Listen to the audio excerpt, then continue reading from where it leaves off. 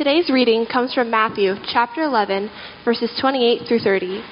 We'll be reading from the Message. Please follow along in your own Bibles or as the text is presented on the screens above.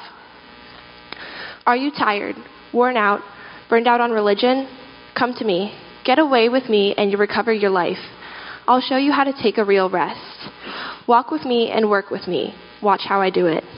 Learn the unforced rhythms of grace. I won't lay anything heavy or ill-fitting on you. Keep company with me, and you'll learn to live freely and lightly. Good morning, everyone. My name is JD. I'm one of the pastors here at Pine Lake Covenant Church. Welcome to our Sunday morning worship service. Mark isn't here, so you get me.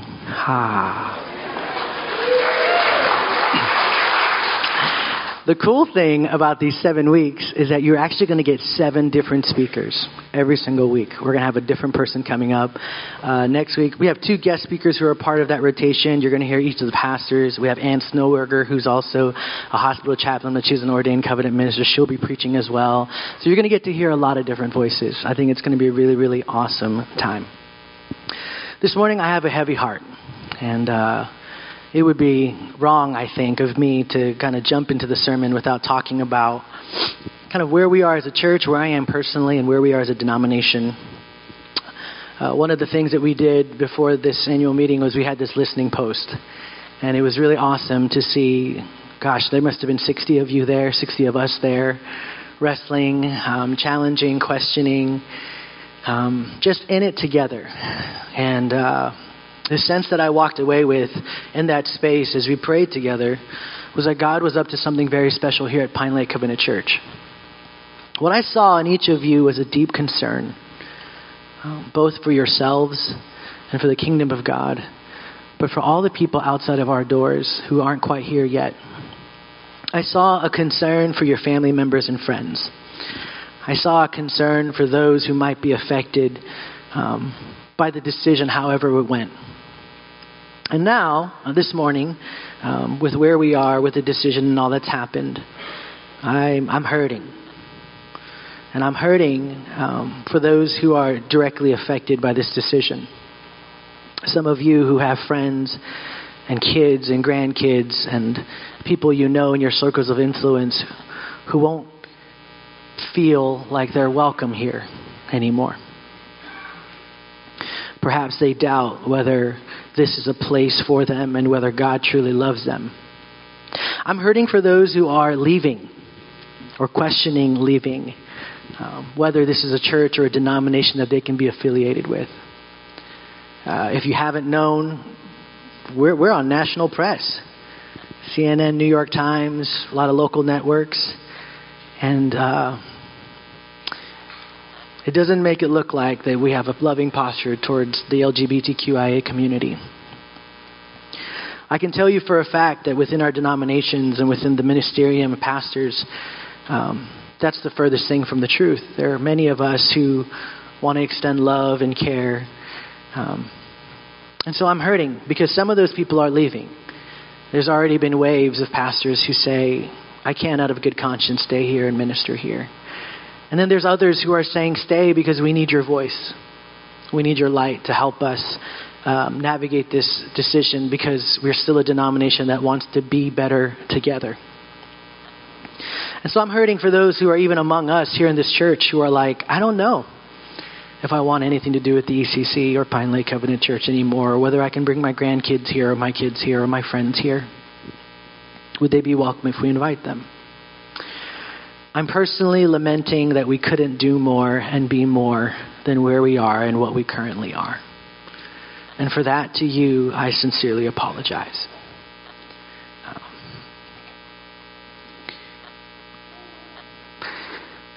We can be better. We will be better. And we need your help. We need every single person in this room to define what it means for us to love every single person that comes through those doors. Personally, I'm committed to walking with each of you wherever you are because you're a part of us and we're in this together. If that means that you're a person who's part of that community and you haven't told anybody and you're doubting whether this church is safe for you, whether Mark or Sharon or Nancy or any of us, whether we want you here. We want you here. You're a part of us. I know it may not feel that way, but we love you.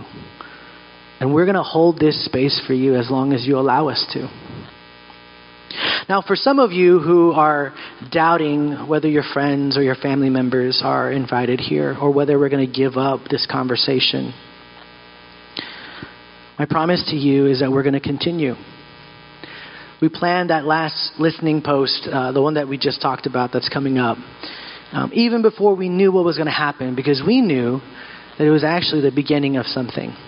Now, for some people, there's probably some relief. You know, you might be like, man, I'm kind of happy that we did what we did. And that's good. I'm glad you're here too. I love you. You're my brother or sister. And I stand with you in that. But there might be others of you who are realizing, this is just the beginning of many hard moments and many hard questions. We as a church are going to always be a space for hard questions. We're going to always create that intentionality where we challenge each other, where we say, what does it mean to be people of the Word and to love our neighbor, which both come from the Bible. People who have to be holy and resist sin, but love our neighbor. There's lots of questions on that theologically, biblically. We can get into the interpretation of the words and text, but regardless of all that, right now is a moment in time where we can get distracted. The most important thing that I want you to hear this morning is that this space is here for you. We're going to continue walking together. There might be some of you who are just like, I'm new to the church, man. I'm new to the covenant, and I don't know. And welcome to a really messy place. It's always been messy. The history of God's people has never been clean, ever since we were out of Eden. See, that's what sin does. It doesn't just break us, but it breaks the spaces in between us. And we have an enemy who wants to attack those spaces. So today, what I'm asking all of you to consider and do, regardless of where you are theologically, is to make a commitment to each other, to the Word of God, and to loving people and the world like Jesus would. I believe that's what we're called to do. I believe that's what I'm called to do. And I just want you all to know I'm with you. Cool? Cool. All right. We're starting a new sermon series called Rhythms. We're going to jump into this, and it might seem disconnected, but I promise it's somewhat connected, okay? This series is basically a series about spiritual practices for Weston Renewal. As we started looking towards the summer, we asked the question, what would it mean for us to take summer and not just like crash by the pool or crash in the hot tub, but to actually say, what if we could partner with God for rest and renewal? But I know some of you guys are like, well, doesn't summer already do that? Okay, listen, let me tell you why we need the series, okay? Easter Sunday was the first Sunday that we had service in this beautiful space. It was also our 30-year anniversary. I don't know if you guys knew that. 30 years to Pine Lake Covenant Church. Woo! Yeah. It's starting to, 30 is when you start going down, right? Like the midlife. I'm 36, so maybe that's just me. Because I know it's me, because all of you guys are like, JD, you're so young, you're so young. Yeah, I know. I'm young, but I have a cane this morning and a bum knee. So, what can I say?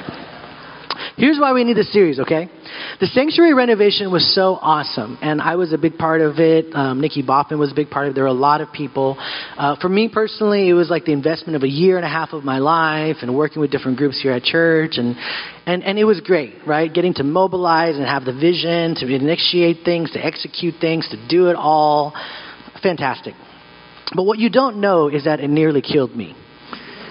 It almost took my life. And I'm not proud of that, okay? And I'm not looking for pity. I'm not saying, like, shame on you, nothing like that. I'm just sharing a story, okay? Hear it. What happened was that a few weeks after Easter, I started experiencing this, like, weakness in my chest. And it kind of, like, felt like a weakness, and then it kind of radiated. And then I was, like, really tired, so I slept, like, the whole day and called in sick. I let my team know, and they were like, hey, you 36-year-old, you need to go to the hospital right now. Don't mess with chest pain. And I was like, guys, I'm young. You tell me I'm young. It's okay. I don't need to go anywhere. And they were like, you should go. And I didn't go. Okay, I'm stubborn. I didn't go. I went back to work on Tuesday, thought things were fine. It happened again Wednesday morning. Weakness in my chest. Extreme fatigue. And so then I was like, okay, I should go. I can't be dealing with this. So I went to urgent care, and then they took a EKG, and they're like, your EKG is normal, but it's somewhat a little unnormal. Like, we can't really tell here. And I found myself in the ER for 5 hours. It was crazy, right? I got dragged in. There were like 7 nurses, and I'm trying to make light of the situation because I don't want to die. And all of these nurses are so serious, okay? They're like, do you feel this? Do you feel this? I'm like, I don't know. I have feelings. Yes, I'm happy. And they're like sticking me with needles. It was like the strangest situation, right? And there were 7 of them, and they're wiring me up, and they did every single test possible. And they were basically like, okay, you're a middle-aged guy. You look like you're healthy, but you're kind of not healthy. We can't really tell. We just need to see if you're dying or not. And after every single test possible, right? And it happened while I was there, this chest weakness thing. And I was miserable, in pain, just horrible.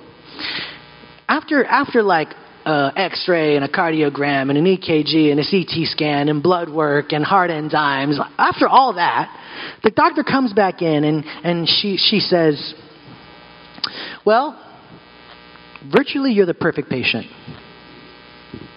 We know for a fact you're not dying, you don't have a stroke, and you don't have a blood clot, but we have no idea what's going on with you. But you're alive. And I was like, well, I'm still weak, right? I'm like, can you guys give me something for the pain or discomfort? They're like, well, you're still alive, so. And I mean that. And I guess they assessed that I was out of the big things, and I was just a little sleepy and I needed some rest. And so I walked out of the ER feeling no better after 5 hours, but with the assurance that I wasn't dying. Okay, and on my sheet, it says reasons for the $8,000 bill. Insurance covered a lot of it. Okay, so don't freak out. But the ER visit was $8,000 something. Was stress, fatigue. Now, I know that it's wow, that happened to you, JD? That never happens to me. Well, maybe not quite yet. I was in a unique situation, right, where there was a lot of things happening. But we know this. We know this instinctively, that our pace of life, when unchecked, without rest, can lead to death in certain areas. That could be spiritual death, or physical death, or emotional death, or even social death. Here in the plateau, right, we work and work and work and work and work. We go and go and go and go and go. And then our kids, same thing. Work and work and work and work and work. Go and go and go and go and go. It's almost like if you don't do that, you're like the odd one. Oh, wait, your kids aren't in 3 sports? That's a little strange. Do you think that might stunt their development or develop their self-esteem to be lower? Maybe you should do 4 sports, Oh, you're only working 45 hours this week? I got 55 in, and I still look great, right? I look good. Oh, you're retired? Oh, no. Oh, you're retired, but you're busier than me. Oh, yes, I am retired, and I am busier than you. I've never seen retired people want to be so busy. But I have retired people who literally are I'm like, hey, now you're retired, I want to hang out with you, right? I won't name who they're people in this church, right? And they're like, I don't have time. I gotta get back to you in 3 weeks. Okay. You're retired. What does that mean? We're busy. Chronically busy. Events in our life can trigger our need for renewal. Unforeseen disasters or tragedies or devastating news or medical diagnosis or family situations or things that happened this weekend, right? Things that affect us on a profound level where we feel a great deal of pain and heartache. And it's not enough to just say, I can take it. Because we have limits. And when our limits are tested beyond a point, our bodies, our spirits, our souls start to break. Now, the good news this morning is that our lives do not have to be this way. Jesus offers a beautiful invitation in this morning's passage. And this is what he says, okay? This is from the Message. I want you to hear this again. Are you tired? worn out, burned out on religion, come to me. Get away with me and you'll recover your life. I'll show you how to take a real rest. Walk with me and work with me. Watch how I do it. Learn the unforced rhythms of grace. I won't lay anything heavy or ill-fitting on you. Keep company with me and you'll learn to live freely and lightly. Now this is so beautiful and inviting, but how do we actually live this out?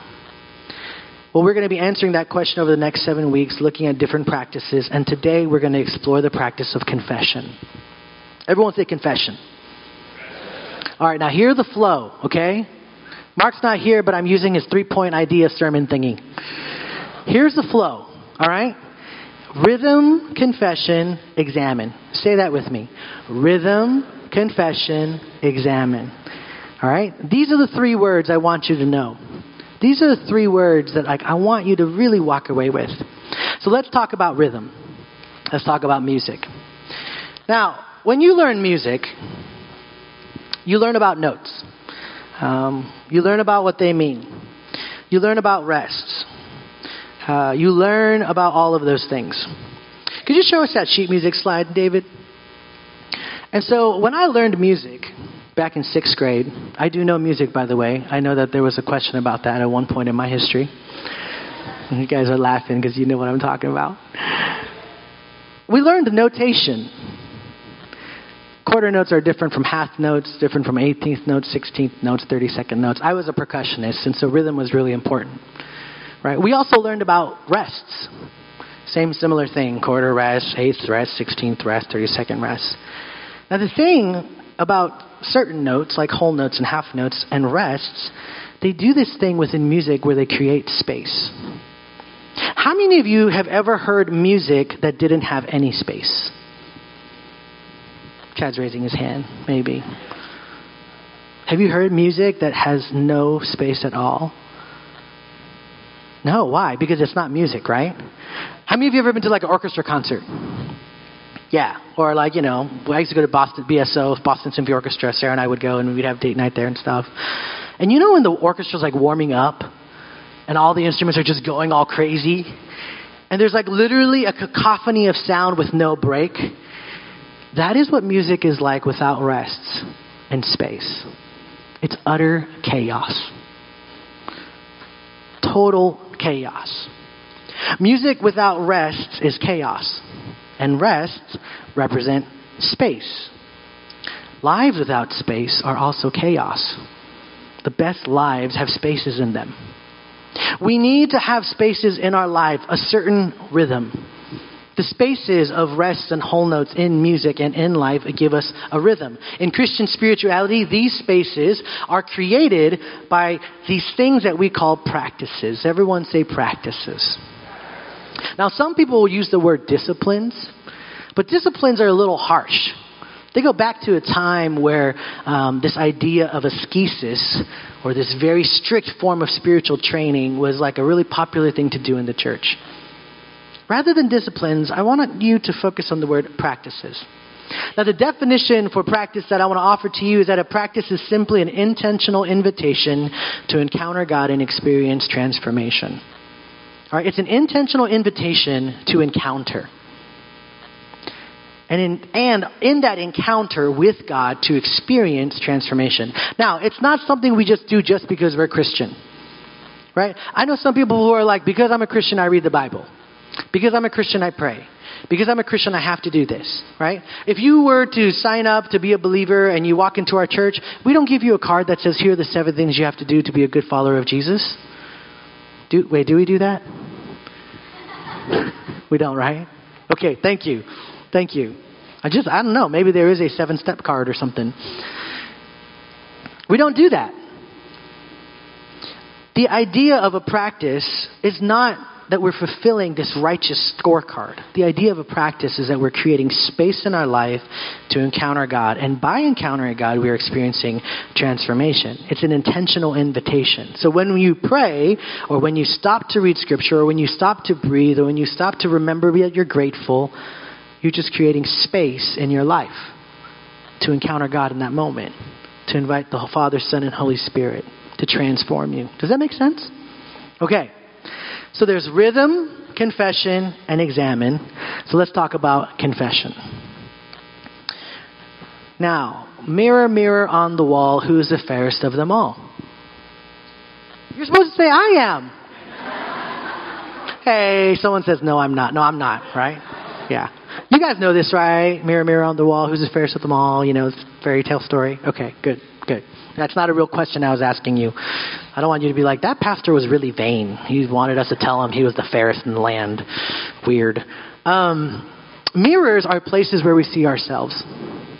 Places where we encounter truth. Now, in 10th grade, I had an English teacher named Mr. Madison who taught us English, but he also taught us the basics of filmmaking. Now, I'm going to give you a little trick, because when he started this course, he said, I'm going to teach you things and you'll never be able to watch a show the same way because you'll already know the ending 15 minutes in. Thank you. So he would tell us, these are what directors do to foreshadow certain events, right? And one of the things is that mirrors are used to reveal the truth about a character. Pay attention to when you watch your next show. If they're in front of a reflective surface, or if there's a mirror in the scene with them, it means that they're telling the truth, how they really feel, you know? Or maybe like there's something about them that's been hidden to everyone else, but then they're in front of that mirror and they're like, I am Batman. You know, there's something there, okay? Mirrors are places of truth. Now, confessions are connected to truth in Christian spirituality, but not like you're thinking, okay? Because confessions get such a bad reputation in Christian thought. Oftentimes, it's associated with saying something that we did wrong, right? So in the practice of confession, right, I would go to Pastor Mark, and Pastor Mark, if he was a confessor, he would say, JD, what are your sins? And I would say, I ate 2 donuts. La la la la la la la. You guys wanted to hear my sins. You're so funny. Oh, right? That's what happens in the practice of confession. In the Catholic Church, it's still celebrated today, right? It's associated with this. So we're saying something we did wrong, right? And the solution to that is you say a few prayers, a few Hail Marys, you do a couple of things, and then you're in the good, all right? Right? And so we're either talking about something that we do wrong and then we have a prescription to make it right, or it's saying something that's wrong with us. Right? We hear this in the church a lot. I'm a sinner saved by grace. I'm a sinner. I'm just a sinner.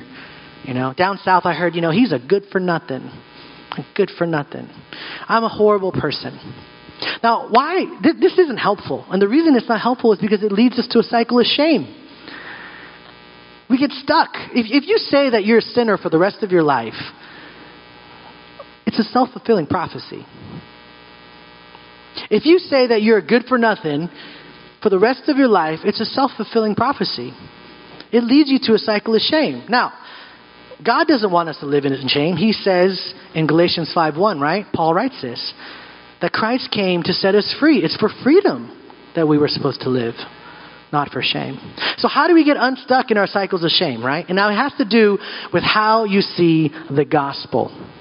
The good news. So here's a question. What's the gospel of Jesus? Any brave soul want to take a guess? Okay, Christ died, rose again to save us from our sin, and then we have eternal life. Wrong. Love one another. Yeah, that's when he summarizes commandments. Wrong. What is that? He's brought the kingdom. Now watch this. It's so funny. Jesus did say John 3:16. He did say love your neighbor, love, which we're wrestling with, right? All of that. He did say that. But in Matthew 3, right, once he goes through his baptism and after the temptation in the desert, and when Jesus starts preaching in Matthew 4, when he says, this is the good news that I have come to bring, listen to this. This is from Matthew 4. Now, when he heard that John had been arrested, he withdrew into Galilee. All right, so John is arrested and Jesus is starting to start his ministry. And leaving Nazareth, he went and lived in Capernaum by the sea in the territory of Zebulun and Naphtali, so that what was spoken by the prophet Isaiah in Isaiah 9 or 7, depending on how you look at the Hebrew break, might be fulfilled. The land of Zebulun and the land of Naphtali, the way of the sea beyond the Jordan, Galilee of the Gentiles, the people dwelling in darkness have seen a great light. And for those dwelling in the region and shadow of death, on them a light has dawned. From that time, Jesus began to preach, saying, repent, for the kingdom of heaven is at hand. This was his good news. Now you're like, what does that mean, that the kingdom of heaven is at hand? A direct translation of that would be the kingdom of God is here. It's available for you right now. Not just when you die. It's available for you right now while you're living in your relationships. Wrestling in your workplaces, wrestling in your conviction. The kingdom of God is here and available. You can live this kingdom life now through me, not just one day when you're off in paradise. See, if the gospel is just the way to get to heaven, you're going to be managing sin for your whole life. You're going to be stuck, right? And you're going to say things like, oh, I can't wait for Jesus to come back because the world is horrible and we're a bunch of good-for-nothings. But Jesus didn't want us to live in shame. There's no light in living that kind of life. How can we be a light on a hill when we're stuck in those cycles? You see, if the gospel is just a way to get to heaven, you're going to be managing sin. You're going to be stuck in that cycle. But if the gospel is that the kingdom of God is here, which means that you can live a different kind of life right now through Jesus Christ, a more truer or more richer, more powerful, a with God life here on earth, it's available to you and to me. Jesus showed up, and that was his good news. Not later, now. If the metaphor in our minds is that the church is a hospital, right? We're only going to come when we get sick. We're only going to come if we need to get better. And what's going to look like is it's going to look like we're barely surviving. But what if the church is actually like a PT clinic or like a gym where we're trying to get stronger? Trying to get to thriving, living in that kingdom life. We access this kingdom of God through Jesus, through spaces, through practices, through encounters with him that lead to transformation. And in this view, I'm going to argue that the role of confession changes. Confession no longer is about managing my sin. Confession, I want to propose to you, is all about seeing the truth. The Greek word for sin is hamartia, which means to, who knows? Miss the mark, right? The analogy is that if I had a bow and arrow, which I don't, I would probably shoot myself or one of us. That'd be bad. But if I were to shoot an arrow and I was trying to aim for the family sign and it went off over there to that window, that's sin.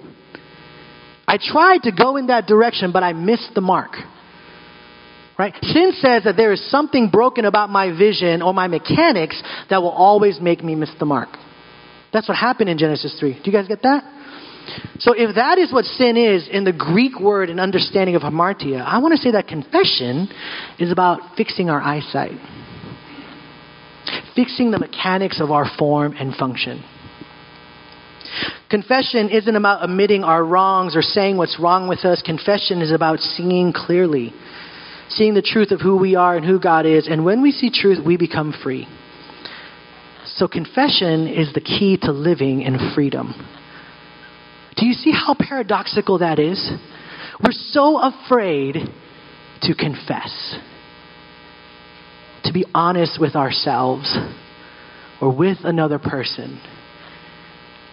Yet Jesus says, the gospel says, that it's a spiritual mirror that allows us to see the truth.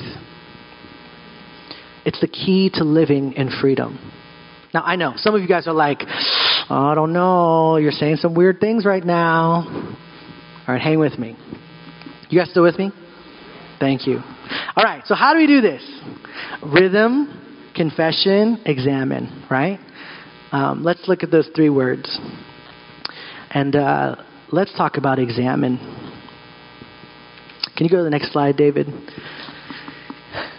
All right, say these three words with me one more time.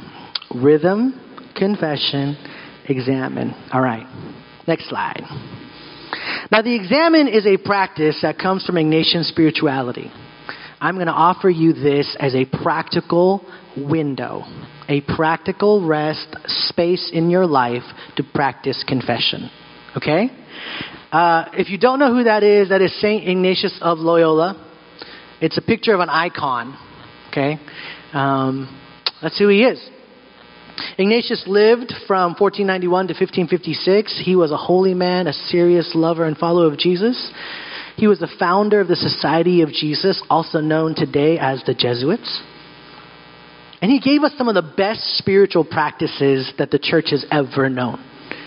Ignatian spirituality is built upon this idea that God speaks to us through our emotions, through our mind, and particularly through our imaginations. So hearing from God uses those faculties. Right? So when we're doing Ignatian meditation and we're like, I want you to hear the words of this passage, and what do you imagine? What do you see Jesus doing, right?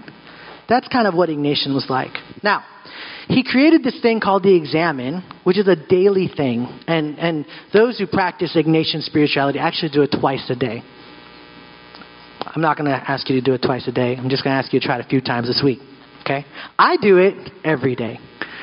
This daily Examen is something that has changed my life. And I want us to look at it. So let's go to the next slide. This is the moment where you can take out your phones and take a picture of me, the fairest person of all. No, I'm just kidding. I'm just kidding. All right? This would be appropriate. This Examen, there's a lot of different versions of the Examen. Some of the language can get complicated. And this guy, Jim Manny, is one of the greatest teachers on Ignatian spirituality. He wrote a book called The Simple Life-Changing Prayer. And this was his language for what Examen looks like. Ask God for light, give thanks, review the day, face your shortcomings, look toward the day to come. Now, there's a couple of things about this that we have to kind of outline. The first thing is that you can do this at night or in the morning. My Examen takes about 15 to 25 minutes. Some people I know do it in like 5 to 10 minutes. Very, very short. It's really simple. How many of you do something every day that's like 25 minutes long? I don't know, like how many of you watch an episode of TV? Okay. Most episodes are 40 minutes if you don't count the commercials, right? This is shorter than that. You could put pause on Netflix, chill out, do your Examen. So here's how it works for me. It takes about 15 to 25 minutes, and I've modified it. The beauty of this is that these 5 steps can be like personalized to what works for you. So I'm going to share a bit about how I do my Examen, okay? So ask God for light. What I do when I ask God for light is that I enter into a prayerful space. If my practice is not about me doing something, but it's about inviting God to encounter Him, I ask God, Holy Spirit, Father, Son, Jesus, come here, be with me. Help me to see my day as you see it. Help me to notice things. And it's just simple as that, invitation. And then I give thanks for my day by reviewing my day backwards. From that point in time, whenever it is, from 11 p.m. or 10 or 12 to dinner time, I review the things that I notice. And I write them all down. Elise said she loves me. Sarah made this awesome dinner. Mark Neely sent me a really funny meme. Nancy is out in her yard. That's cool. Whatever. I review my day, and I just write these things down. I make a list. From that point until dinner, then from dinner to lunch, then from lunch to breakfast, I do a reverse review. I found that thinking of the whole day is too overwhelming. So I just take a moment. Once I write those things down, it's a way of giving thanks, it's a way of saying grateful. Then I review the day. I go back through each one of those, and I explore the emotions connected to each event. When Elise said, I love you, I was so happy. When Mark Neely sent me that meme, I couldn't stop laughing. When I saw Nancy playing, I was sad because she didn't invite me to her barbecue. Not true. Totally not true. Totally not true. Nancy's really hospitable. She's an awesome neighbor. But you get what I'm saying? Sarah and I had a fight. How did I feel? And I write down these emotions. Right? I write the full gamut. And then I write a summary statement that says, today I felt, and then I write down all of those words. And I'm able to see kind of from the evening to the morning what my emotions were like and what that was like. And then I face my shortcomings. I write, today I repent of, and I write the things I need to own. I repent of judgment. I repent of giving an emotional response that wasn't something I was happy with. I repent of, assuming things. And then sometimes I'll say, today I let go of the need to be right. I'll let go of this. Or I'll say, today I take hold of this. I'll write kind of a one-sentence summary of my day. And then these two sentences are really important. I say, this is the truth about me, and then I write a few words. This is the truth about God, and I write a few words. And whenever I do this every single day, it's remarkable what happens. Because oftentimes, I don't know about you, but I get stuck on so many negative things. Like this week was a hard week with all that was going on, And sometimes, like when I go to sleep, all I can think about is a negative thing. And when I review my day, I realize actually, in the gamut of my emotions, I had 20 good emotions and maybe 3 bad ones. Do you see what I'm saying? We kind of lose perspective. We're drawn for some reason to misery. Even in our own self. We're drawn to destruction. You notice that? Have you ever been online when there's like clip of an accident or clip of this dangerous thing? Most humans, research shows that when they see that, they want to watch it rather than not watch it. Violent movies, violent video games. You ever thought about this? For some reason, we're drawn to all of this negative energy. Don't know why. We can look at it later. When you do the Examine, it allows you to see the truth of your life. Some of it, in certain seasons of your life, yes, are very, very dark. But often, even in our darkest moments, what we can find is that there is light. The last step of the Examine that I do is I look forward to the day to come. So I write, tomorrow I look forward to eating breakfast with Sarah, talking to Pastor Sharon about spiritual formation, hanging out with Mark Meredith and just being with Mark Meredith. La, la, la, la, la. The Examine helps me to live in freedom because every day I face my true self and I face the true God. Right? When I hear lies all the time about who I am and who I'm not, when I make lies to myself thinking that I'm better or worse, the Examine makes me take off the mask. When I hear lies about my identity in culture or in society or from the past, the Examine makes me see that I'm loved and cared for a lot. My wife makes me this awesome breakfast casserole, and I'm like, yes, through that I experience deep love. We hear lies about where God is and where He isn't. The Examine helps me to see that God shows up in the smallest of places. And when I hear lies about what God thinks of me or what I'm worth, the Examine reveals God's truth to me. The Examine, as a practice of confession, lets me live clearly a life of freedom. So in closing, the 3 words again. Rhythm, confession, examine. The best lives have spaces in them. They have a sense of rhythm. Spaces in Christian spirituality come through practices, and practices are intentional invitations for encounter. And one of the most important spaces that I want to give to you this week is confession. Confession is not about admitting that you're wrong or that you're a horrible person, but it's seeing the truth of who you are and who God is. And Jesus tells us that the truth sets us free. So confession is actually the key to freedom. And one way that I want you to try living in this week is by the practice of Examine. Take these 5 steps, and maybe tonight or in the morning, just ask God to come with you and give you light. Use a form that works for you. For some of you, it might be pictures, it might be poetry, it might be one-word descriptions. Whatever helps. The Examine helps us to see who we are, where we are, who God is, and where God is. It destroys lies and helps us live and walk in freedom. Now, where are you this morning? Worship team, you guys can come up. Maybe you're stuck in the cycle of shame. Maybe you're wiped from the pace of life. Maybe you're devastated by news in your own life, or maybe you're disheartened by what's happening in our denomination, in our churches. Hear this beautiful invitation of Jesus again. Are you tired, worn out, burned out on religion? come to me. Get away with me and you'll recover your life. I'll show you how to take a real rest. Walk with me and work with me. Watch how I do it. Learn the unforced rhythms of grace. I won't lay anything heavy or ill-fitting on you. Keep company with me and you'll learn to live freely and lightly. Church, what would it look like for you and for us to be a community of people who saw clearly the truth of who we are and who God is? What would it look like to be free? Not tied down by shame or fear or lies, but living in freedom. Freedom that gives power to love, to lead, to learn, to live, to hold tensions in the midst of difficult times, to love people in the midst of questions, to walk with those who need life.